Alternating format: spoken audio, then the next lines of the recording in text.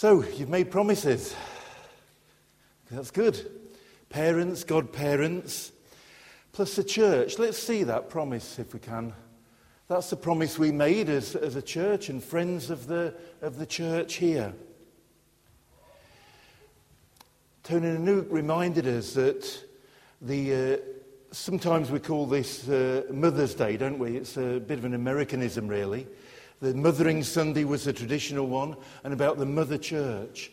And we're going to look at the Mother Church, the way that the church is like a mother. Perhaps you may be able to think of ways. Perhaps a place of love, or maybe a place of discipline. And a place which I forgot to ask Colin to put up the slide about growth.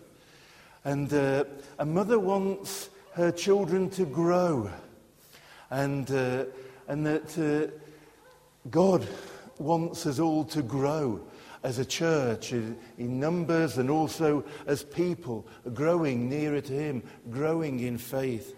There's lots of ways through the service, perhaps you'll think about how the church is like a mother. So Ethan is part of this church. And I quipped, he feels like our baby, so that now he's grizzling. It's not, oh, Andy and Rachel, your baby's grizzling. It's our baby's grizzling. And when he smiles, it's our baby's smiles. And that's true not just of Ethan, but lots of other of the children here.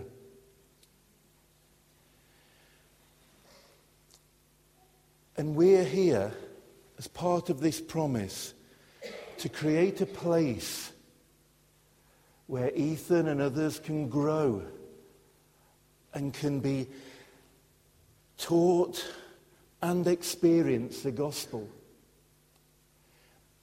It doesn't start now, it's happened in the past. Does anybody remember when Jonathan Pell was a sweet little child? Vanda does, yes, Rona does. Margaret, although it wasn't it wouldn't be allowed now, would it? But do you mind me saying what you used to do? When it was Jonathan's birthday, she used to, let's give you a big kiss then, and it wouldn't be allowed now. But would you mind standing up, John? And turn around. But he's not done too badly, so... And of course, lots of others have been developed and grown. Church like a mother to these children.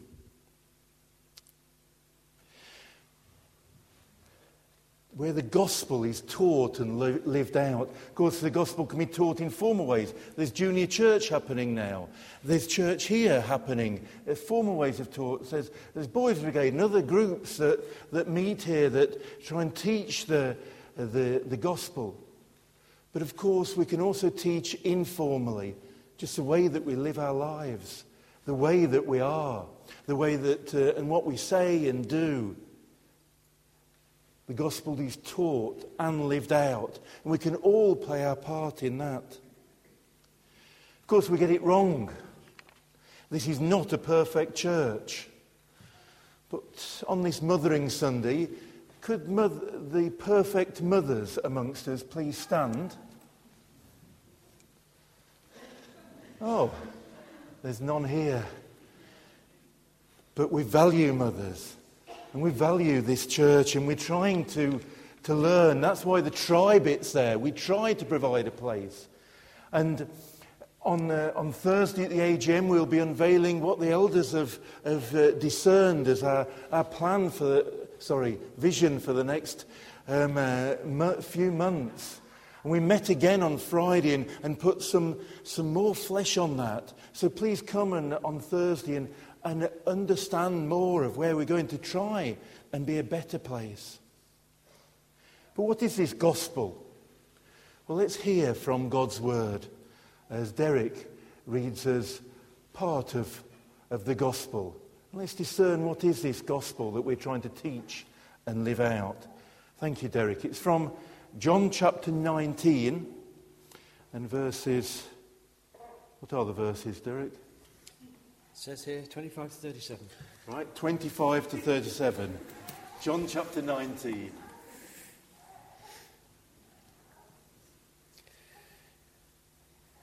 Near the cross of Jesus stood his mother's sister Mary, the wife of Clopas, and Mary Magdalene. When Jesus saw his mother there, and the disciple whom he loved standing nearby, he said to his mother, "Dear woman, here is your son," and to the disciple, "Here is your mother." From that time on, this disciple took her to his home. Later, knowing that all was now completed, and so that the scripture would be fulfilled, Jesus said, "I am thirsty." A jar of wine vinegar was there, so they soaked a sponge in it, put the sponge on a stalk of the hyssop plant, and lifted it to Jesus' lips. When he had received the drink, Jesus said, "It is finished." With that he bowed his head and gave up his spirit. Now it was the day of preparation, and the next day was to be a special Sabbath. Because the Jews did not want the bodies left on the crosses during the Sabbath, they asked Pilate to have the legs broken and the bodies taken down. The soldiers therefore came and broke the legs of the first man who had been crucified with Jesus, and then those of the other. But when they came to Jesus and found that he was already dead, they did not break his legs. Instead, one of the soldiers pierced Jesus' side with a spear, bringing a sudden flow of blood and water. The man who saw it has given his testimony, and his testimony is true. He knows that he tells the truth, and he testifies so that you also may believe. These things happened so that the scripture would be fulfilled. Not one of his bones will be broken. And another scripture says, "They will look on the one they have pierced." Friends are reading. Very serious reading. We're all happy thinking about mothers and thinking about babies. But it's important that we're aware of what this gospel is, or something of what it is. Did you pick up in that reading that it was Mary, the mother of Jesus, who was at the foot of the cross? And that Jesus said, "Take care of her." That in his desperation, in his pain, he cared for his mum. Appropriate for Mothering Sunday. Jesus taught and lived out this gospel of love.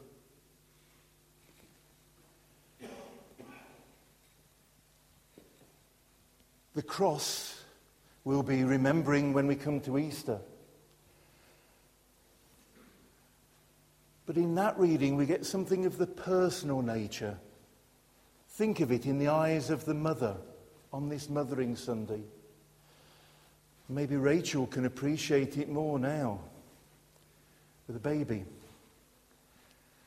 And we know the Christmas story, but the Easter story in a mother's eyes. And there was a mother at the foot of the cross. And when we see Jesus' hands there and the nail going through, perhaps like on the Passion of the Christ film, which we're showing on Good Friday, Mel Gibson, it was actually his hand who was hammering the nail in, because he knew that it was his sin that put him there. But of course for Mary, she would see her little boy's hand. That little hand, and when Ethan was brought round, he grasped his fingers. And that's what she would have remembered. And the pain would have been there. And his feet nailed to the cross. She would have remembered his first steps.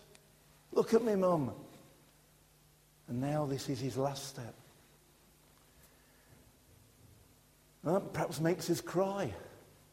I hope it does, because we need to grasp this gospel, the power of the gospel. Of course, the cross is just part of that gospel, but a large part of the New Testament is that. And look at it from the mother's eyes. And we get something of the meaning there. He said in the reading that he was thirsty.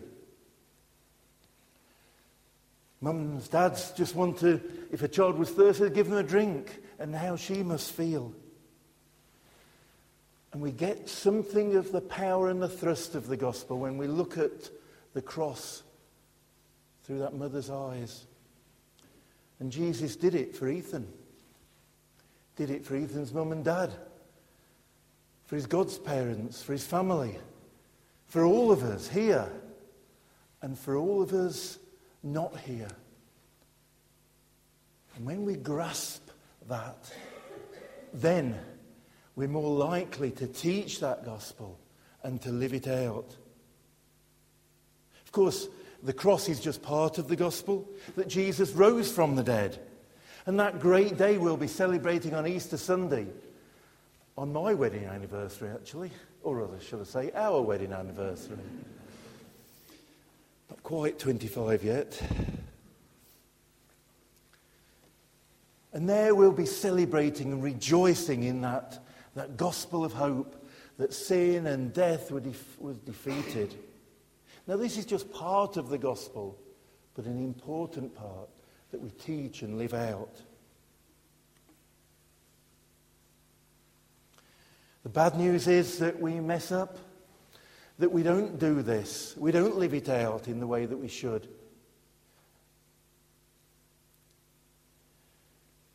But the gospel is good news. And there's two pieces of good news I want to share with you. One, we're in good company. Hands up, all those who are perfect Christians, who always teach the gospel and live it out in a perfect way.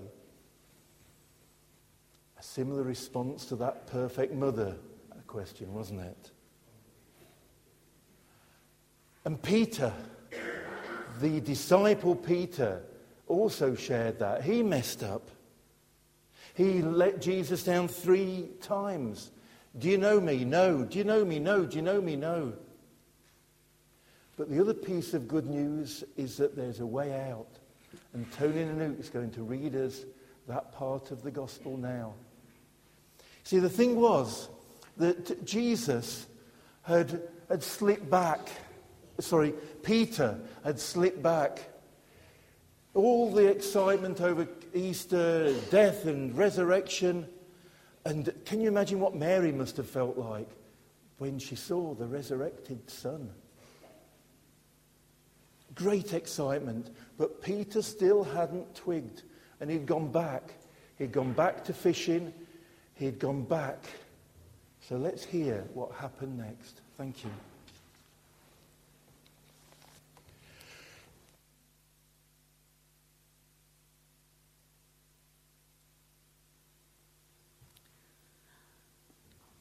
I'm going to read from John 21, verses 15 to 19.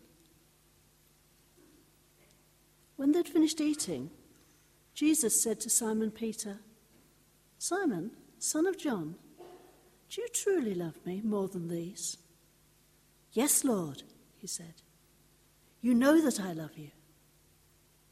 Jesus said, "Feed my lambs." Again Jesus said, "Simon, son of John, do you truly love me?" And he answered, "Yes, Lord, you know that I love you." And Jesus said, "Take care of my sheep." And the third time he said to him, "Simon, son of John, do you love me?" Peter was hurt because Jesus asked him the third time, "Do you love me?" He said, "Lord, you know all things. You know that I love you." Jesus said, "Feed my sheep. I tell you the truth. When you were younger, you dressed yourself and went where you wanted. But when you are old, you will stretch out your hands, and someone else will dress you and lead you where you do not want to go." Jesus said this to indicate the kind of death by which Peter would glorify God. Then he said to him, Follow me.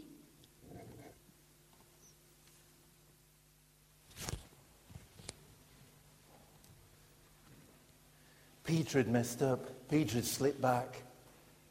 But here was a way back.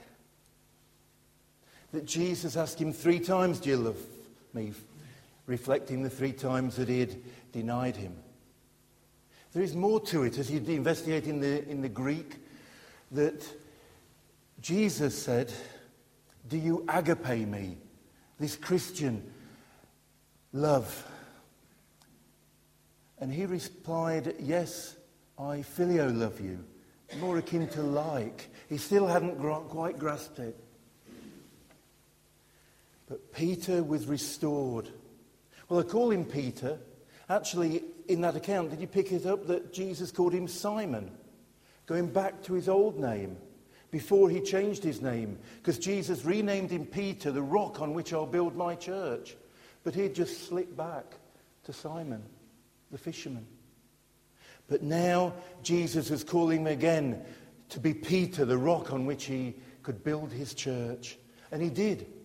Build a church, and many churches full of love, of hope, places where the gospel of Jesus is taught and lived out. God's family. Imagine that church. Now, this church isn't there yet, and it probably never will be, because it's full of people like me and you who aren't perfect and who are trying to teach and live out the gospel. But I'm excited. I'm excited about the future and of what this church will become. And I'm excited about this Easter. We believe that God's given us a plan, and it is a plan for Easter, because it's all written out here. And it's the week before Easter is a packed week, full of prayer, full of discussion, full of activity. And I want all of you to be involved in coming along. This place is going to be full of prayer stations, helping people to pray. And you can go around and join the Easter story. Who is it that you're looking for? And to help you to find Jesus. There's going to be a big cross in the middle. You may just ignore all the prayer stations and just sit at the cross. Say, "Lord, I come to you." But it's not only for you, it's for all the people who receive one of these leaflets. You've all got one on your seats. You can take it home with you, or you can give them away to others. We've got lots of other leaflets. There's still gaps. Is there still gaps, David? There's still gaps. We want people in this community to hear of what's going on. We want to welcome them in. There's treats every day. They can just come in for a cup of coffee. But maybe they'll have a cup of coffee and a pray. And there's discussions, and there's going to be a great Palm Sunday service, isn't there, Andy? Who's the preacher that day? Somebody dodgy. He's Andy. And there's going to be a great E2 just starting the week. And then there's going to be lots of activities. But we want people to be involved, people to invite others. And it'll end with Solid Rock. A real burst of rock celebrating the Easter hope. And we pray and hope that this will just play a small part in building a church where people can come and make that first commitment when they first understand the truth that God loves them. Maybe there's some here today. Well, make that step. Or maybe it'll be a church that will welcome those who were once strong in God but have slipped away like Peter. Or maybe today there's some here. You can make that step. We want a church where people are growing. Can we have that slide that I forgot earlier, Colin? For our mother church, the church helping me to grow. And as we concentrate on discipleship over the next months, we pray that each one of us will grow. Just like a mother wants her children to grow. that we as a church want everyone to grow. Let us rejoice that we can be part of this, and we can grow, and we can rejoice in what we can become and in what this church can become. Let's respond to the Lord in song and in prayer. And as we do this, I'll go and invite the junior church to come, and we'll just end by celebrating mothers. But at this time, before the children come back in, just reflect upon what's been said. Reflect upon where you are with God and where you want to be with God.